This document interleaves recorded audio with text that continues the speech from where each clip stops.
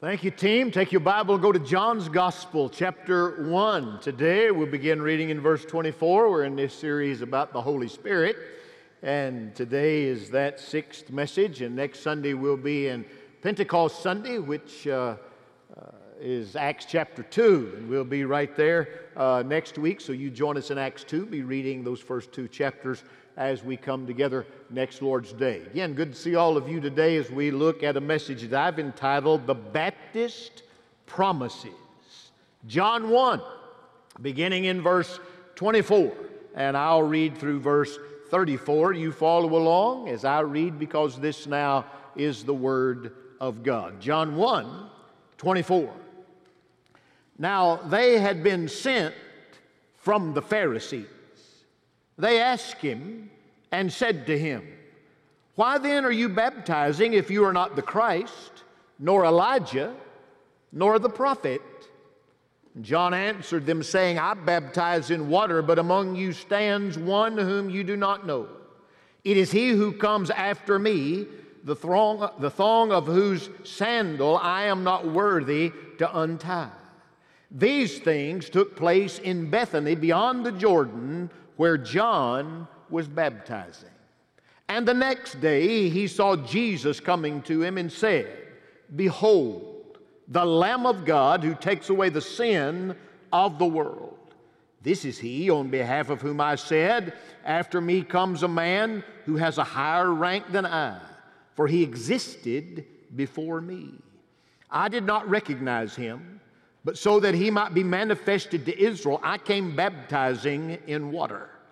John testified, saying, "I have seen the Spirit descending as a dove out of heaven, and he remained upon him.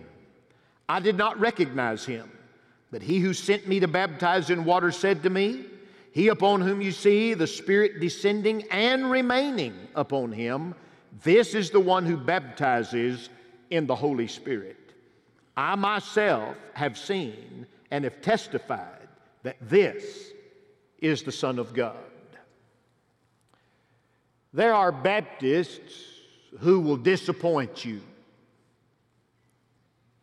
You hang around with me for a while, I'll disappoint you. You hang out with people in this church that are Baptist folk a long time, and they can disappoint you. But there's one Baptist that has never, nor will he ever, disappoint you. In this text, Matthew in chapter 3 and verse 1, when you read his gospel, he calls him John the Baptist. And in Matthew 11:11, Jesus called him John the Baptist. And then in chapter 16, verse 14, the disciples, when referring to John, called him John the Baptist. He came, as our text said, baptizing. Baptizo means to dip or plunge, to place under. John came baptizing in water, but he said, "There's one greater than I. He's coming after me who will baptize you with the Holy Spirit and with fire." That is the Christ.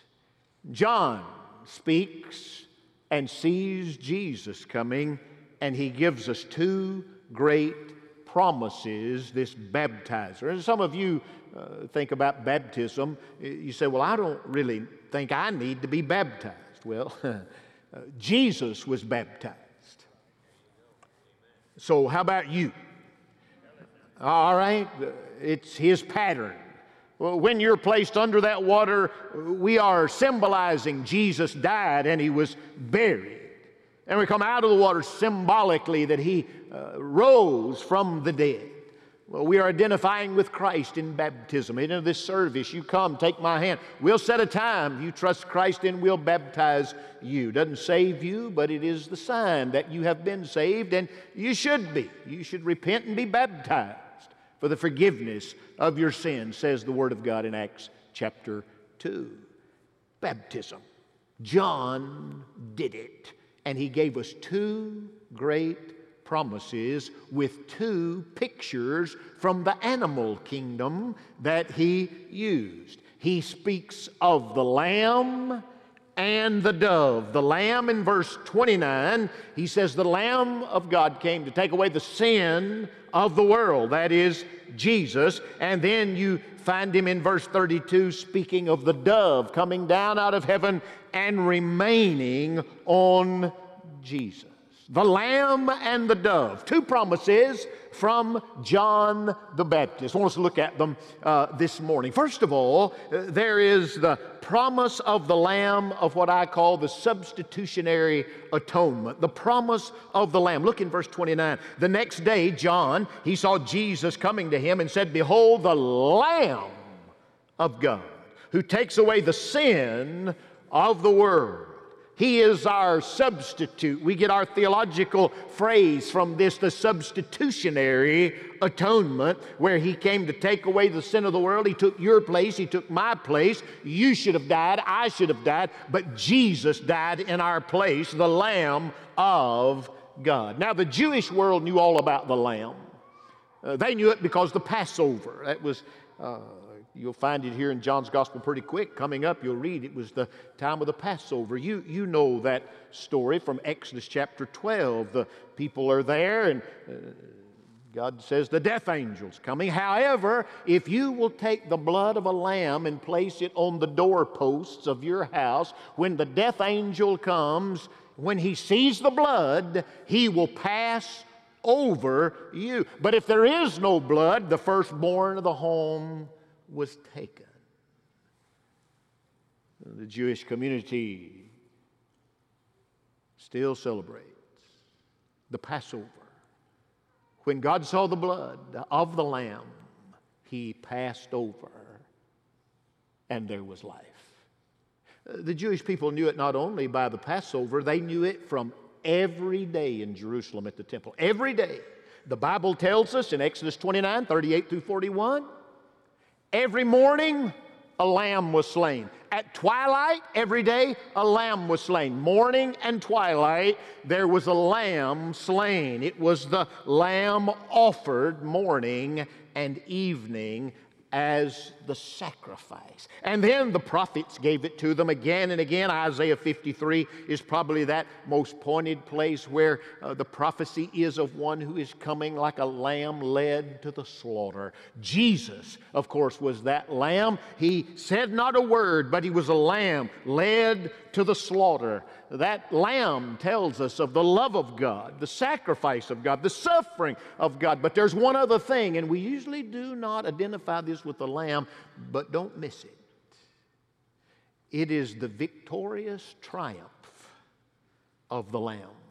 In the book of Revelation, 29 times you find the word lamb, lamb. 29 times in that great triumphant book, the Lamb of God. I just want to give you 4 of them quickly this morning, but you find it 29 times. You can run the references in your own time. But in chapter 5, in verse number 12, saying with a loud voice, "Worthy is the Lamb was slain to receive power and riches and wisdom and might and honor and glory and blessing." Worthy is the Lamb. Hear me, beloved, the Lamb.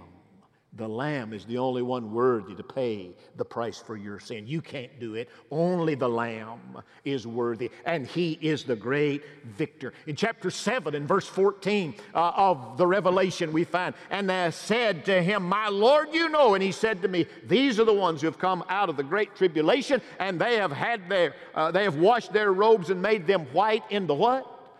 "The blood of the Lamb." Worthy is the Lamb, but then they were cleansed by the blood of the Lamb. You say, "Preacher, that doesn't make any sense. Red blood washing them white." Yes, that blood paid the price and washed their sins away. Worthy is the Lamb. The blood of the Lamb pays the sin debt. Chapter 17 and verse 14, the Bible says, "These will wage war against the Lamb." Here comes the great victor. "And the Lamb will overcome them, because He is Lord of lords and King of kings. And those who are with Him are the called, the chosen, and the faithful." He is the victor. The victor. Hallelujah. He overcomes. And then we find in chapter 19 and verse 9, That beautiful picture. And he said, right, blessed are those who are invited to the marriage supper of the Lamb. And he said to me, these are true words of God. The marriage supper. Now, we don't understand that because we don't do weddings like the Jewish community did it. You talk about feasting. They went to get that bride, and all of them brought her down. And there they were with the groom, and then there was a feast. Oh, my goodness. We just do weddings a little differently today. I don't know. It's just things change culturally, I guess. I don't do many weddings in here anymore. All the brides I meet want to get married in the woods. I don't understand it. They want to go out in the bushes somewhere and under an arbor and pray. They pray. And then they ask me, they say, pray it doesn't rain. I said, well, I built a house down here. You don't have. But I know it'll come back, and things come and go. And then we have a little party with cake and punch. Oh, but the Jewish festival, my Lord, the marriage supper. They party hardy. Amen. Friend, there's coming a day when you will be invited to the marriage supper of the Lamb. He will invite you to come and sit down, and you will be worthy to be there, not because of one thing you have done, but because of what the Lamb has done. John saw him. He's waded out. He's in the water, and he looks up and he sees Jesus, and he says, behold, the Lamb of God who comes to take away the sin of the world. The Apostle John picked up on in the 1 John chapter 2 and verse number 2 when he gave us that great verse that he himself is the propitiation, one of my favorite words in all of the Bible because you can spit on the third row when you're preaching hard. He becomes the propitiation for our sin, but not for ours only, but for the sin of the whole world. That word propitiation means the atoning sacrifice. He has paid our sin debt. Your friend Jesus died for you. He paid your sin debt. He took your place. He is the substitute. He atones. It is the substitutionary atonement. The Lamb of God takes away the sin of the world. We've all sinned. Everybody in here that sinned this week, raise your right hand and say amen. The rest of you come to the altar. Some smart aleck will say, preacher, you know, it's Sunday, so this week, I don't give me that. You've sinned already today.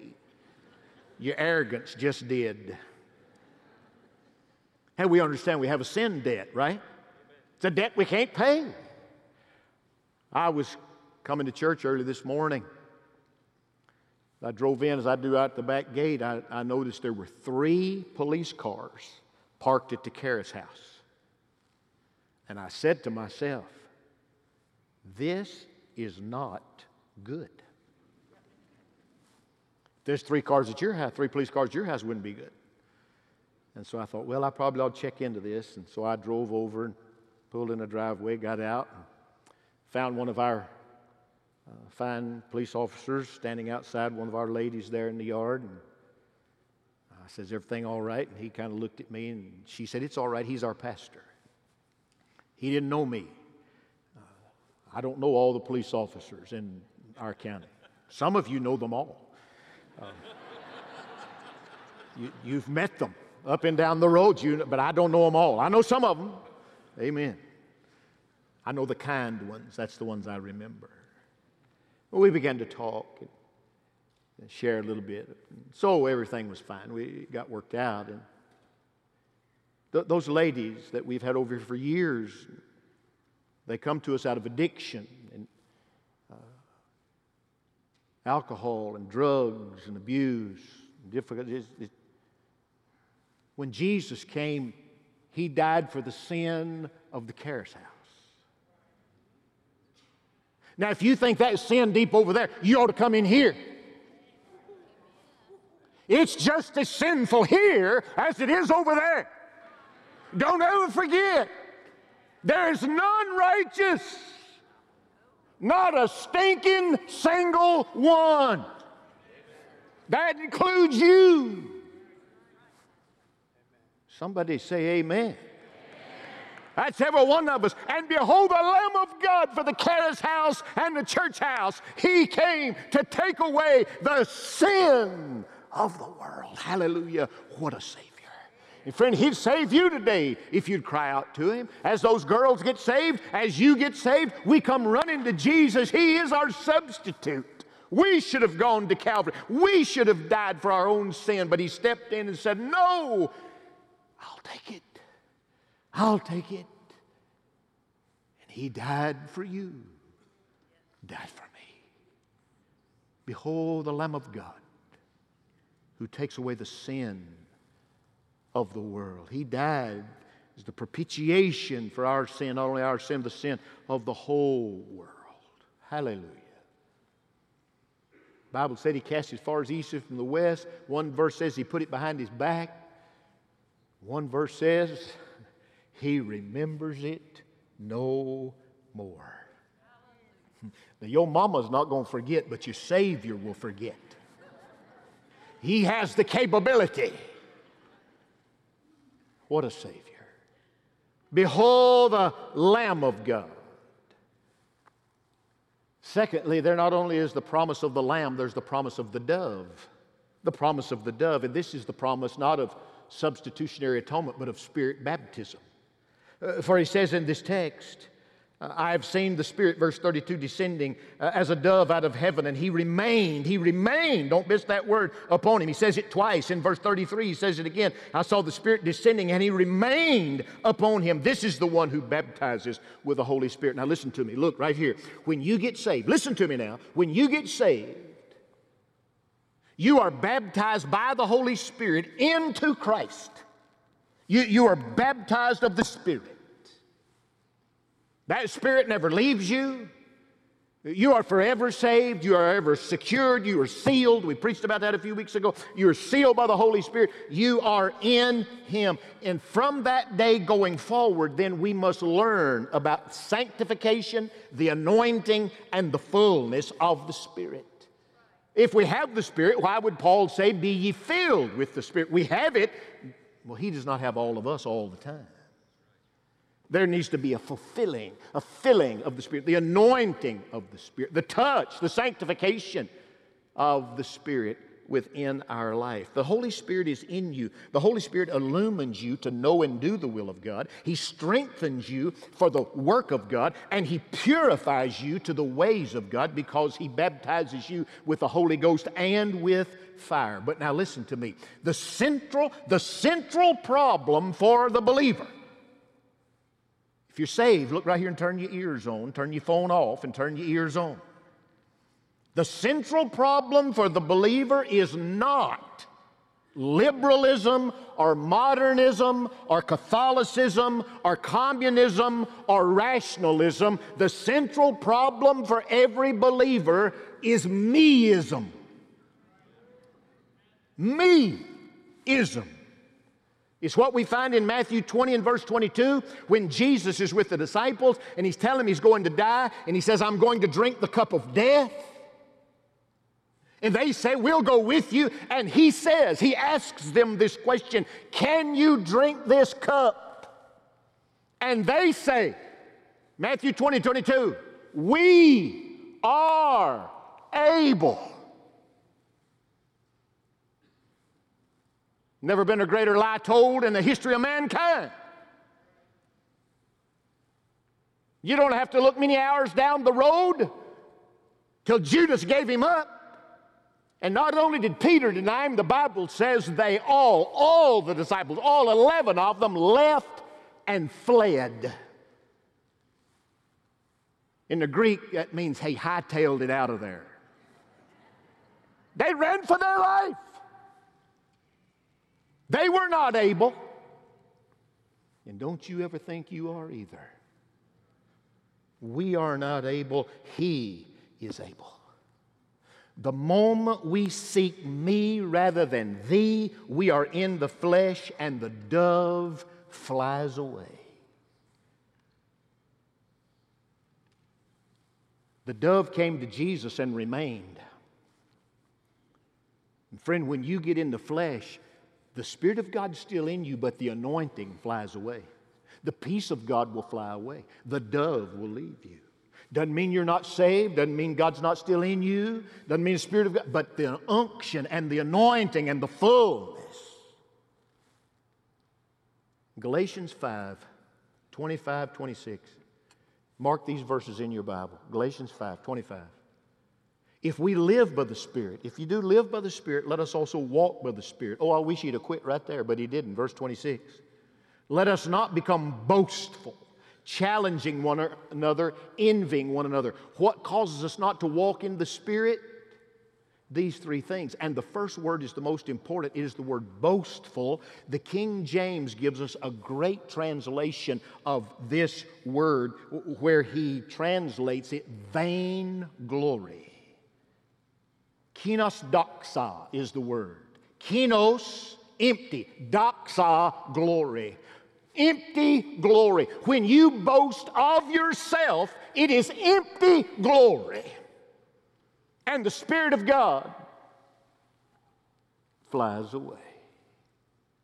Again, you're not lost. You're just in the flesh. You've walked in the Spirit and you've walked without it. And you know what I'm talking about if you've been a Christian very long. See, what we must do is shorten the amount of time between our sin and our repentance. You sin, let it go for days and days and days. But if you cut that time down and become sensitive to the place that when sin enters your life, you confess it, power of God's in your life. Now, I know none of you ever do it, but I've seen people like this. They go to Walmart, they gather up their stuff, then they come in, they get in a line, and there's a 19-year-old boy standing there. Cash or credit? Credit. Number 3, they hadn't got a man or a woman in the joint that can run a cash register. They send you down to a machine you never looked at with plastic bags hanging on the side of it. You start scanning that code, boop, boop, boop. Then you got apples in a plastic sack with no code.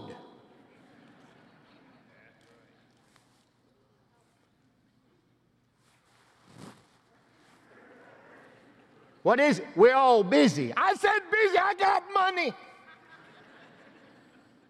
And all of a sudden, you lose it.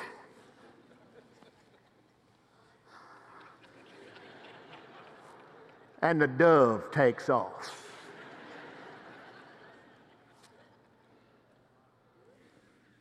You're driving down Davis Highway. There's a one-eyed blind lady in front of you. She got her blinker on, turned in one way and swerving over into your lane, won't go on, and you get mad and you honk down the line, man, get out of the way.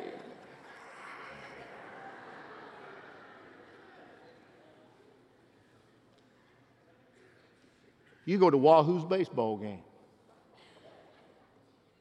Your team gets way behind. You decide to leave a little early. You go down. You just start out the gate. And the guy said, whoa, whoa, whoa, you can't leave yet. So we got a child. It's lost. And he locks the gate. I said, I already got one foot out the door.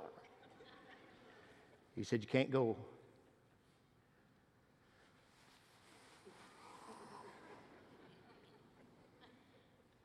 And he looks at you. He said, Pastor, how you doing?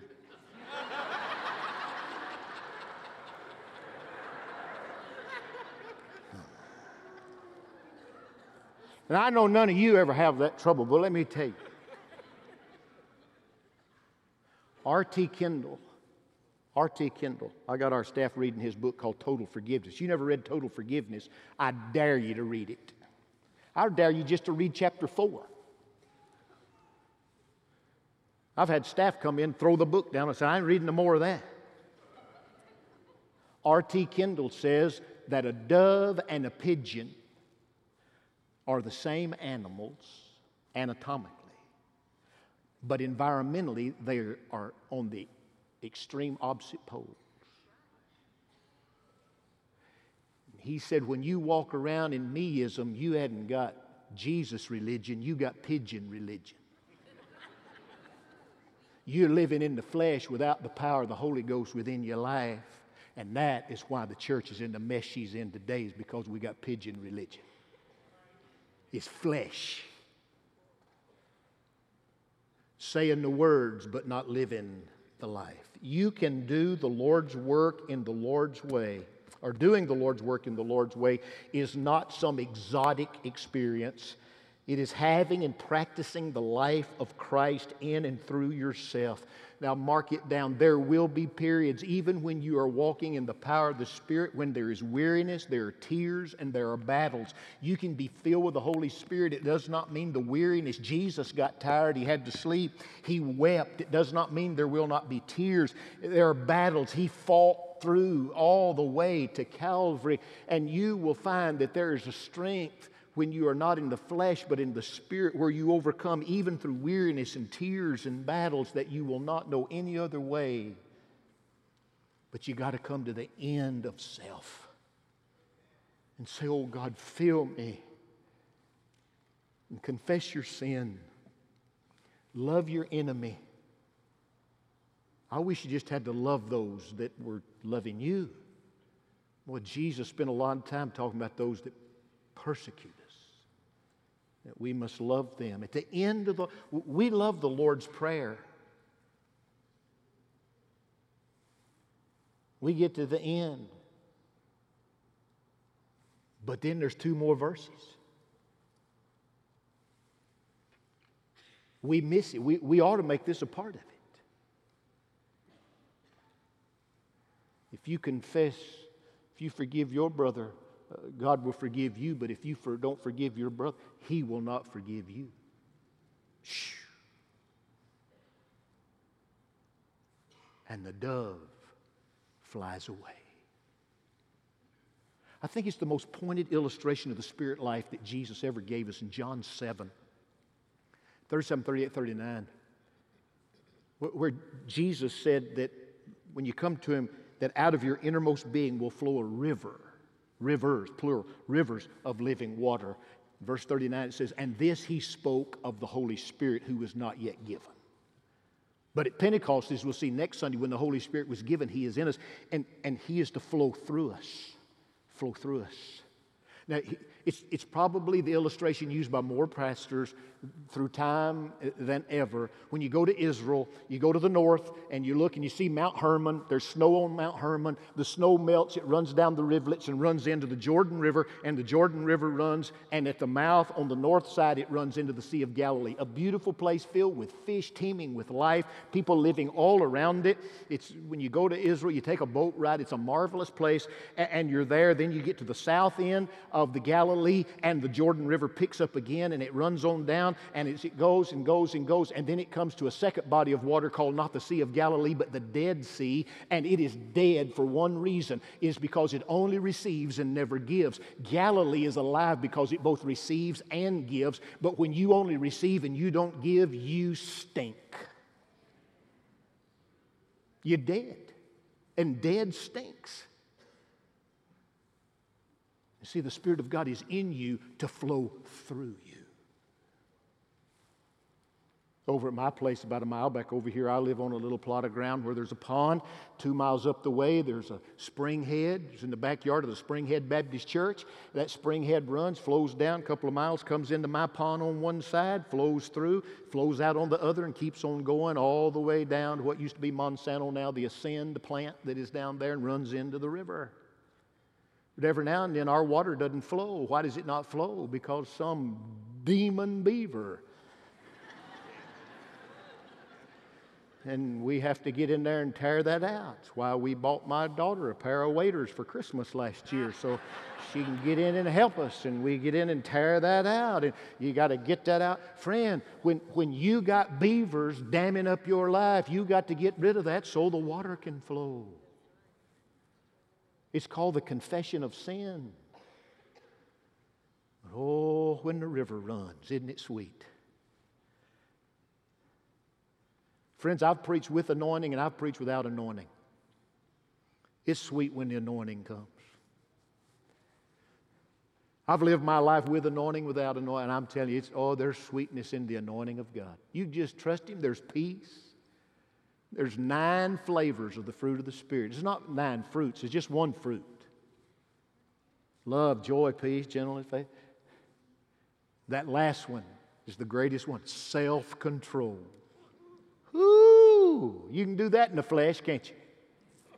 You do, but you don't have any enamel left on your teeth. That's the problem. Because when you come to that and you lose it, the dove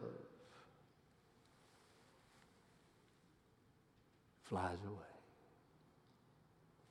And we've got to cut down the time between our sin and our confession. And when we do, the Spirit of God comes in fullness and flows through us. There's a river of life flowing out of me. Amen. Sets the captive free. I got a river of life flowing out of me. Have you got a river of life flowing out of thee? Friend, if you don't, come to the fountain, and Jesus will give a flood. And He can do more with you in a moment through His power than you can do in a whole lifetime. Now you mark this down. You quench Him, you can lose all you've done in a moment.